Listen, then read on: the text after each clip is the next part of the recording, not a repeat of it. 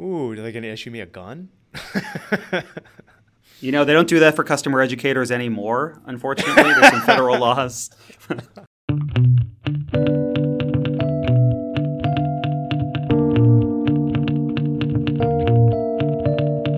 Hi, everyone. Dave here from C-Lab Podcast. If you're finding value in this podcast, we'd really like to get to know who you are. So we're going to ask you to click on our site and add yourself to our mailing list. We're going to agree not to spam you, but at some point in the future, we may have special events, certain podcasts we want you to join on, or we might even throw in a class or two. So sign up today. It's not going to cost you anything. And again, we promise not to bug you. Thanks, everybody.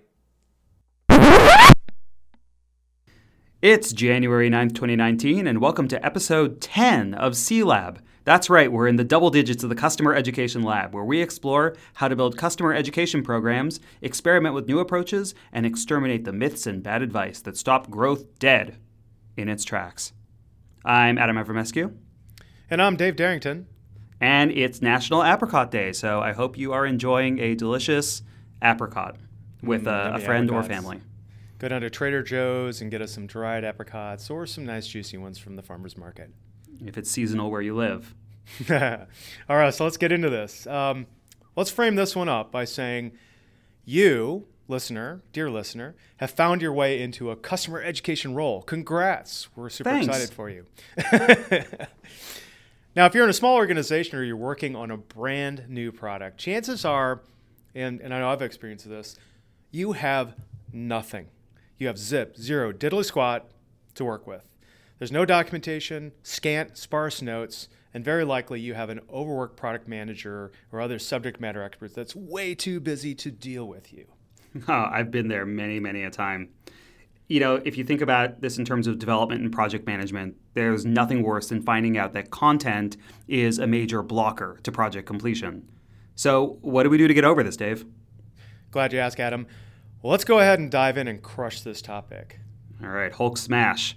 Hulk smash. As always, Hulk smash. As always, we begin with our hypothesis. So, Dave, what are you thinking?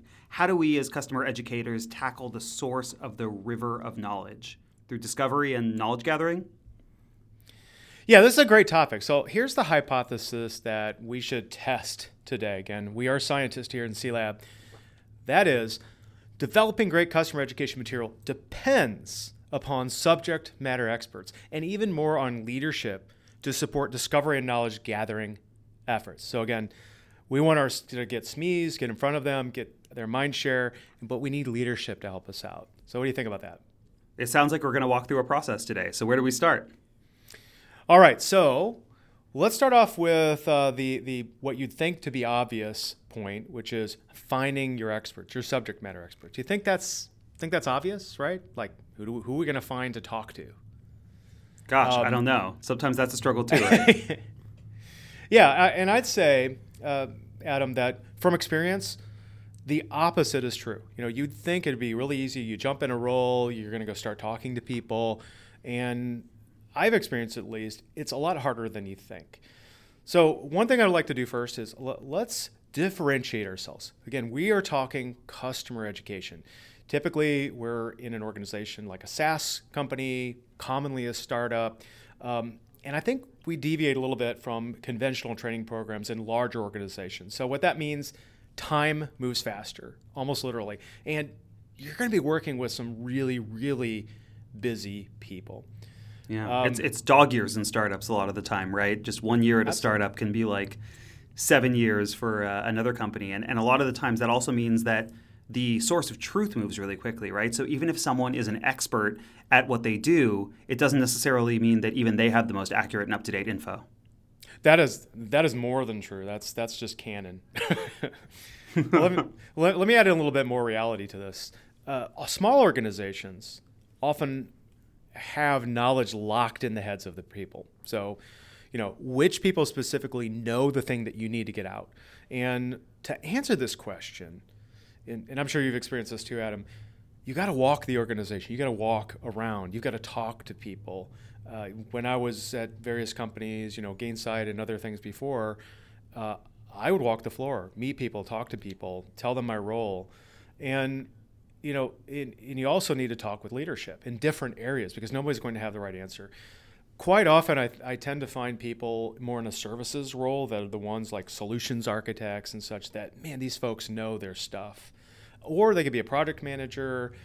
They might even be a project manager or an onboarding specialist. So overall, I'd say like finding your expert isn't always easy, and that, just like you diversify an investment portfolio, you need to get multiple perspectives. Yeah, I also like using the 1+2 or 1+3 effect, where when you find that person, that project manager or that solution architect or the product manager, you ask them for the names of 2 or 3 other people where they get their information from. Yeah. You could also do that if you walk in, who's delivering training today? Okay, well, where did that person get their content from? So you can kind of whittle your way back to who actually has the knowledge.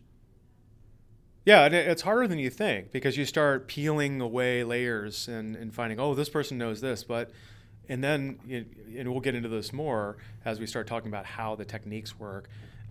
Anyway, bottom line is you need to talk to a number of people to get a full perspective. All right, so what next? So this is where I like to say, become an investigative journalist. Sounds crazy, huh? Oh, man, that's hard. We're living in a post-truth society. How can you be an investigative journalist these days? Well, hear me out. So I'm going to go back to my alma mater, University of Missouri, Columbia. And ironically, they have one of the leading schools of journalism, square in the in the middle of the United States, in Missouri. Really cool school. Now, I found this on Wikipedia, and it comes from University of Missouri journalism professor Steve Weinberg, where he defined investigative journalism as reporting through one's own initiative, now hang on to that word, and work product, matters of importance to readers, viewers, or to listeners. And I can give you a link to that. There's a book on that, the Reporter's Handbook. Now, it seems crazy a little bit to talk about that investigative journalism role, but I think for me, I always put myself in that frame of reference. I'm walking into an organization. I don't know anything about the product. How am I going to get information from people? So I put my hat on, and think I'm like a reporter, and I realize like a reporter thinks of their readers or viewers or whatever. I'm thinking about our customers, and they're dependent on me to get the truth. What's the material? Organize it, get it to them, all in a sensible way. And to do that, we have to be just doggedly pursuing it. That's our job. What do you think? It's hard to doggedly pursue the truth in a post-truth society, and especially with our startups that move so quickly and knowledge changes really quickly. But I agree with you.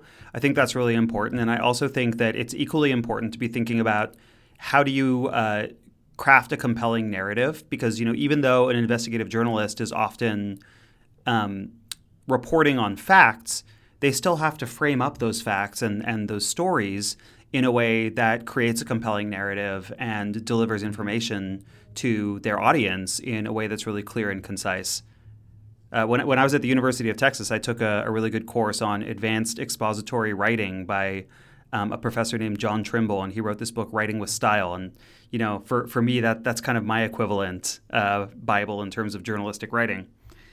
Speaking of reading and writing, I was actually just reading an article today by Melissa Milloway. She's a learning experience designer at Amazon. She writes a column on LinkedIn. I totally recommend that you follow her. We'll put her information in the show notes. But she writes a lot on L&D and content development best practices. And even though a lot of it's from an internal company perspective, because she does internal L&D at Amazon, the lessons about content development, I think, are directly translatable in a lot of cases. Because, even though the audience is different, content development is still content development in a lot of ways. Mm-hmm. And she shared an article called Here's How an Organization Loses Trust in Its Own L&D Team. And the reasons that she gave in that article, I think, would sound really familiar to most of us. Have you ever had an organization lose trust in a customer education team? In a customer education team, I've seen the L&D team, but not necessarily the customer education team. Have you had that experience? I've definitely had some risky moments where I wasn't listening enough to my stakeholders, and I felt maybe in danger of losing some trust. So, some of the reasons she gave, and maybe this will sound familiar to some people listening, is that, first of all, just leaving stakeholders hanging. So one of the examples she gave was, a lot of the time we get asked for something that really isn't training. So when we're about to do our discovery and our investigative journalist, we're thinking about the end product, but the person who's asking us for it doesn't necessarily know what the story is, so to speak. So, they ask for something that isn't training. So maybe, the example she gave was, we want everyone to learn about the company's social media policy. And in their minds, that's learning, right? That's something that someone should learn. From a customer education standpoint, we hear this all the time too, right? Like, I need our customers to learn about feature X. But in a lot of cases, that's not training. That's a communications plan. And instead of doing our due diligence and letting them know, hey, I thought about this. I thought about the instructional objective. I think at the end of the day, training isn't going to be the most effective route to go. We just kind of say, see you later, and we never follow up with them. Yeah, actually, I've seen something like this, Adam, where in one of the last organizations I worked in, I was asked, hey, we need to do just that. We need to teach people how to do this thing. And I gathered in requirements, like, what do you want to do? What do you want the outcome to be? Delivered it, and then people complained. This was internal, mind you, not customers. Well, this is a little too technical, or this isn't what I was expecting, when I still had what I thought were clear requirements. And yeah. And I think, the other one that she brought up is almost the opposite of that, which is just saying yes to everything without doing our investigative journalism and our consulting. So this is the scenario where the VP comes and says, this is the example Melissa gave. We need 2 4-hour face-to-face classes on how to use an expense reporting tool.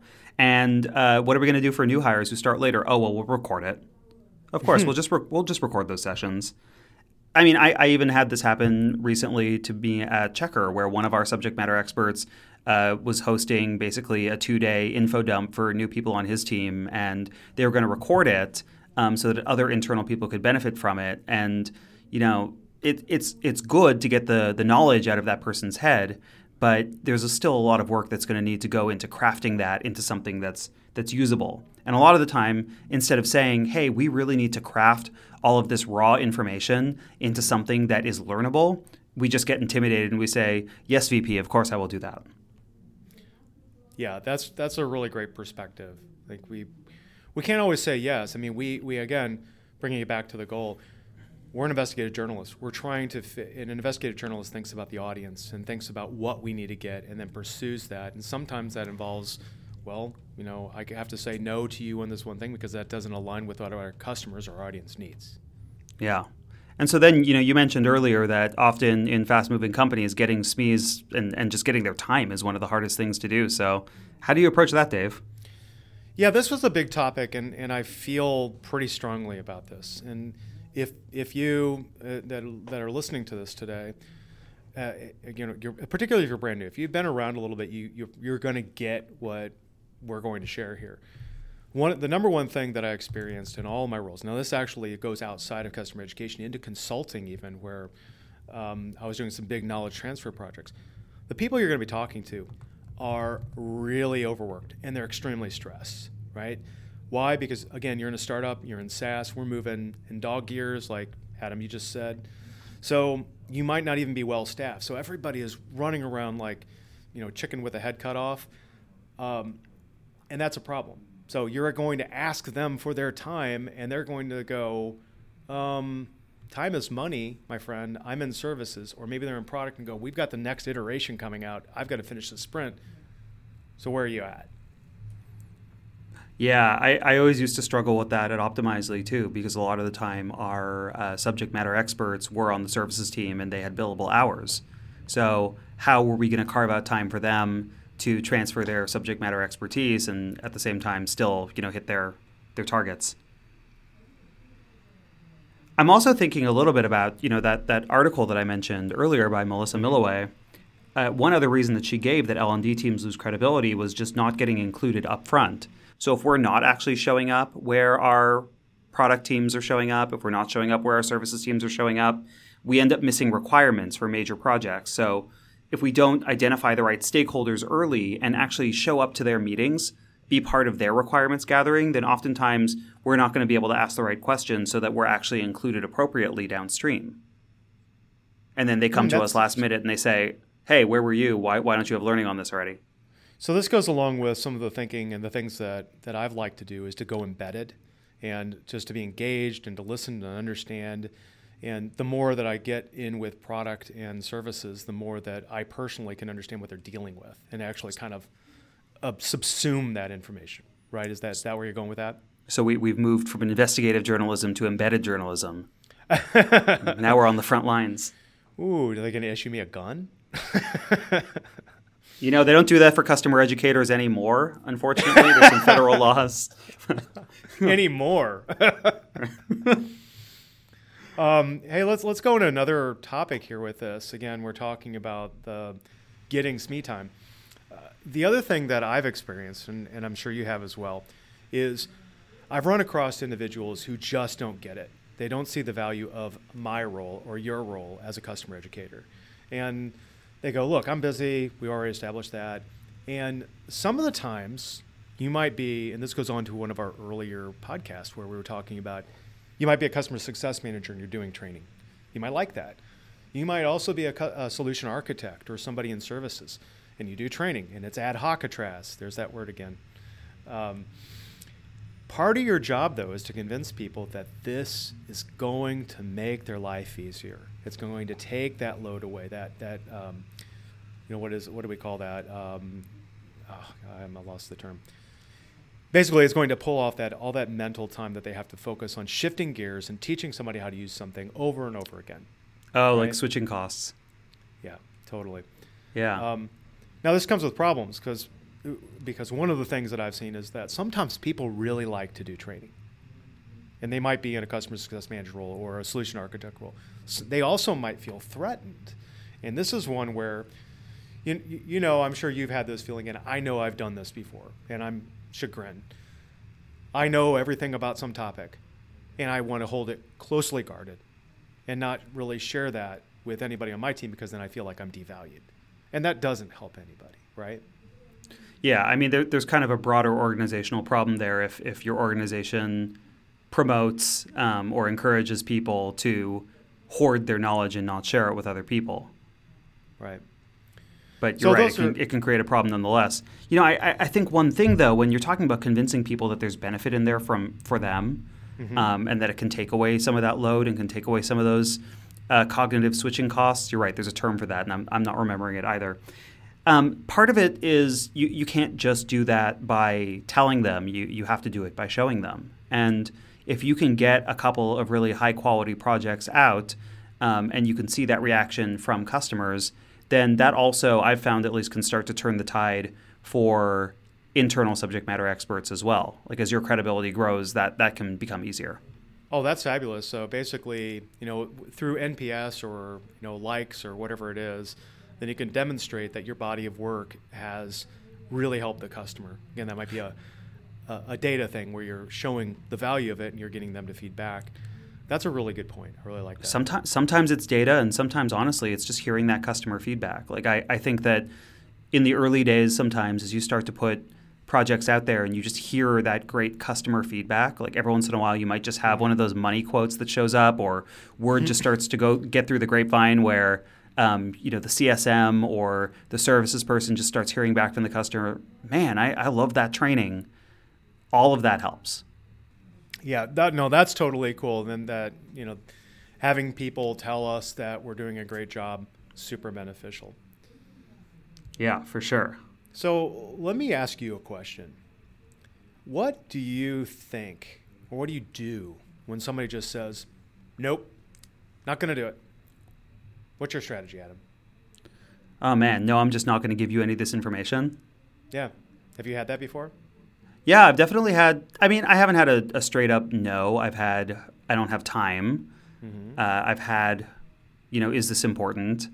And I think those are valid questions to entertain. You kind of got to go back to the business case here. If the information that the subject matter expert's supposed to give you is related to, let's say, a major product release, and if you don't get that information from them, the customers aren't going to be educated on that product, well, then I start to ask the question, what are the trade-offs if we don't do this? What's the impact to the customer going to be? Or who else in the organization might be as disappointed as I am if that training is not going to go out? And that's probably where I'd start to have conversations not just with the person who said no to me and help them understand that perspective, but also maybe start talking to the other people who are going to be equally affected by that decision. Yeah. How about you? What do you do? Well, one of the things that I like to do first is start to compel them. Number one, no is not an acceptable answer ever. If I go to my leadership, they're going to go, "Why didn't you do this?" And it's on me. So I'm pretty compelled to get this information out. I'm going to figure it out however I can. The power of Dave compels you. So number one, I mean, we've already talked about this. We can't have information locked in people's heads. We've got to get it out, get it on paper or pixels. And we come back to that customer pain. It's palpable. It affects our NPS. It affects all kinds of things up to and leading to potentially churn, right? And we're again, I assert that customer education is the pillar of customer success. So getting data, information in the hands of our customers is one of our core initiatives. It has to be. Now, when it doesn't work, here are some things that I do. Number one, I encourage, and I'm using air quotes. Can you see them? No. Mm-hmm. Yeah. In my head, because they're air quotes. In your head. Initially, you really need to get on good terms with people. So, it's what is that book? How to Make Friends and Influence People. I can't remember the title of the book. But anyway, win friends. Yeah. Win friends and influence people. You need to get on good terms with everybody, and they need to understand what you're doing. And it sounds funny, but maybe you sit down to lunch with somebody at work that you need to talk to, or maybe you just go out and buy your favorite snack or a beer. We're not talking ridiculous bribery here, but just an acknowledgement that this person is particularly important to you, to the company, and the customers. Yeah, because I don't think it's really about like the bribe per se. It's about having some meaningful one-on-one time with them outside of the formal meeting. Exactly. And then, and I spent a pretty long time in my career as a consultant in project management. And here's the word: escalation. If all else fails, I'm going to have to go to their boss. But I like to do it this way. And, you may have had a similar experience. I'm not going to be a jerk.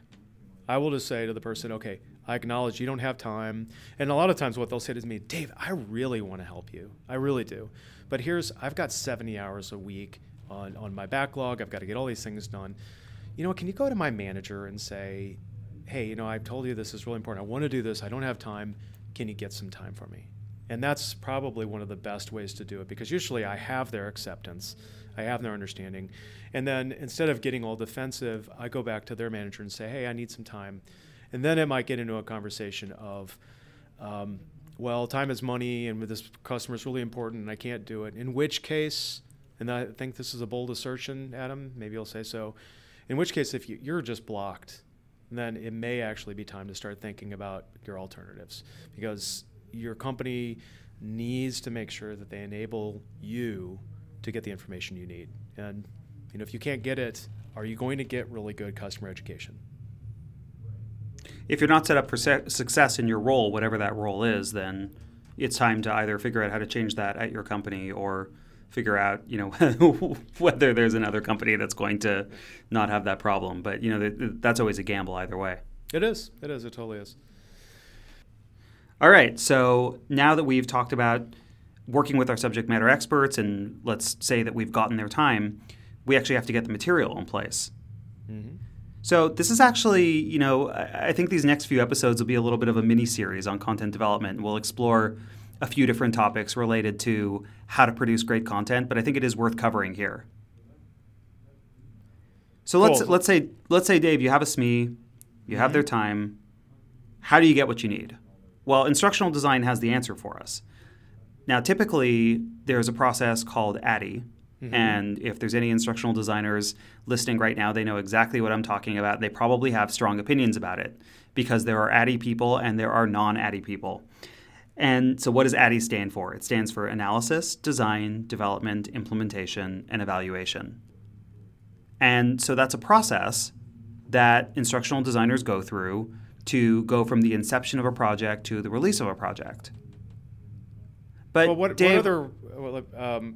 other techniques though are there? Because I've heard of a few more. I think I'm reading about one. I'll let you speak to them. But so if you're a non-ADDIE, what do you do? Yeah, well, you were just reading the Michael Allen book recently, right? Yep, I am. I'm inhaling it. It's great. Yeah, so he does. I think he has another book out called "Leaving Addy for Sam," and what he's addressing there is there are some inherent problems with Addy in this day and age because Addy was designed in a world where information worked a little bit differently, and we didn't necessarily have access to the same resources, and frankly, a lot of content that we developed didn't move as fast and didn't have as quick of a sunset date. So what he proposed was a different system, and it was called SAM, which is the successive approximation model. So whereas Addy is very much, if you think about software development, Addy is a waterfall process. You do analysis, and then when analysis is over, you do design. When design is over, you have a design doc, that gets approved, and you do development. And you spend all this time developing it. And frankly, by the time that you implement whatever you're trying to implement, the subject matter around it might have changed. Or maybe you're evaluating the success of it, and it's been months or even sometimes years for you to put together this project. So how do you do a more rapid development or agile cycle? And that's what SAM is all about. So how it works is instead of doing this full analysis up front, you do what he calls a savvy start. And then you start going through a few iterations of analysis and design and development. And you iterate your way progressively. So you analyze, you design, you develop. You analyze, you design, you develop. You analyze, you design, you develop based on the feedback that you're getting. So you're always putting something in front of your customer. And it lets you test, learn, and iterate. And so, oh, go ahead. No, I think that's really fun. And what the irony when I learned about SAM is that I feel like I naturally fell into this. That I've always been an agile kind of person. And in customer education, my big thing is I want to get information to a customer quickly. And for me, I'm okay with it being maybe not the top quality, maybe not everything, but it's out there, particularly when I have squat. And that agile, it makes sense because I'm like, okay, get some information, get it out. Get some information, get it out. Make it better, make it better. And that just flows really well. Yeah, and when you think about the difference between something like Addy, which is very traditional and very waterfall, and something like SAM, which is a little more iterative, you can remove one of those base assumptions that all the information that you need for this course or for this learning content exists. Yeah, because it might not, right? Sometimes it's going to change. It certainly might exist. And though, I want to ask you this question, because this is something that I feel in Addy, and maybe even SAM, maybe not so much, but I kind of feel that both of these techniques presume that you have information to work with. And that one of the big things we need to bring, at least I want to bring awareness to, if it's not immediately obvious, is that the cycle of interviewing and reviewing content, and I've got an example I could share with you in a second, but that interview process where we are that investigative journalist, and the review process is where I go back and I get this material and I put it in front of that person I interviewed, is a big part. It's kind of pre-analysis, right? Well, it's kind of pre-post, where you know what I need. Now I go after it. So I think it's implicit. What do you think about that? I think what Sam would probably have to say is that interviewing happens during that analysis and design loop. So as you design and develop something, then you put it out for review, then you go back to analyzing the feedback from that. You do a little more design, a little more development, and then you put something else out there to review. So those are probably happening in those little internal loops. But I think you're right to say that in Addy, it's really only happening at the beginning and the end. So I think adding those in and really thinking consciously about who you're interviewing, how you're getting all that subject matter, and then how you're reviewing it and putting that out frequently in front of customers is crucial. Absolutely. Yeah. And I think we can abbreviate this a little bit. The one thing I'd like to tell is a personal story. So I had this amazing opportunity, Adam, where I was a business analyst, project manager, and I worked for a company called Doherty Business Solutions. So I was a consultant traveling, the whole bit. We had this really cool process. It was called 442. And what it was is we would sit down, and this was great for knowledge transfer. And I did some crazy knowledge transfer projects, like really deep technical stuff. The cool thing about this, and you can adapt, and I think the SAM methodology is actually pretty similar, where you sit down and you gather information, usually with a person. And then you go back and you write it up and you get it into a context that makes sense.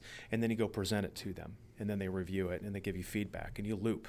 So the concept of the agile, the loop, if you're in SaaS more than anything, I think Addy could work theoretically, but I think I lean more towards these agile methodologies because I'm constantly quick looping and getting stuff out. Hey, we work with software a lot of the time that's agile, so why shouldn't our processes be agile as well? Totally. And Bill Cushard, I think he has a book coming out on this very thing, the Agile Project or the Agile Marketer, where we're using those terminologies in all kinds of parts of our industry. Yeah. So Dave, why don't you boil it down for us? What's the core process we should be using to do great discovery?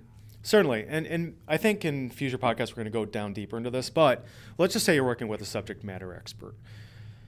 The real basic of this, and if you're just starting out, here's what I would recommend, maybe we would recommend for you to do, is number one, get your SMEs, get your subject matter experts, know where they are, get their time.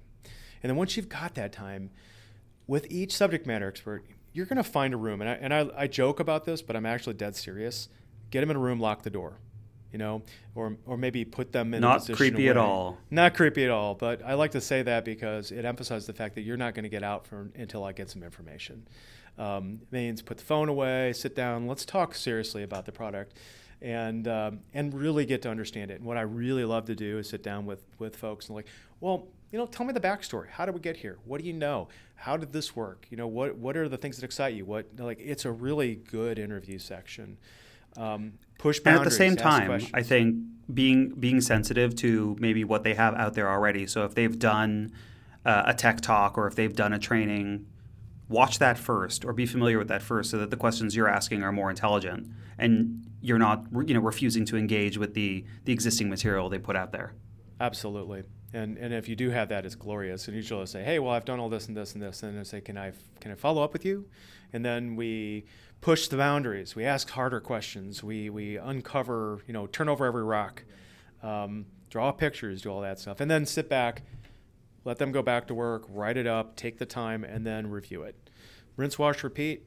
It's pretty easy. Again, it complies with the standard Agile methodology.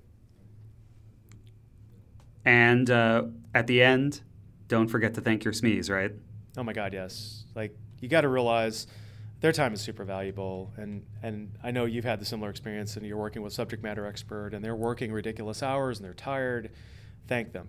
Take them out for dinner, send them a little gift, buy some chocolates, their favorite beer, whatever you want to do. But just understand ultimately your job. And I think this is a hard thing to understand, and I've seen people struggle with this where they think they can work in a box. Hey, I've got documentation, I'm just going to build this.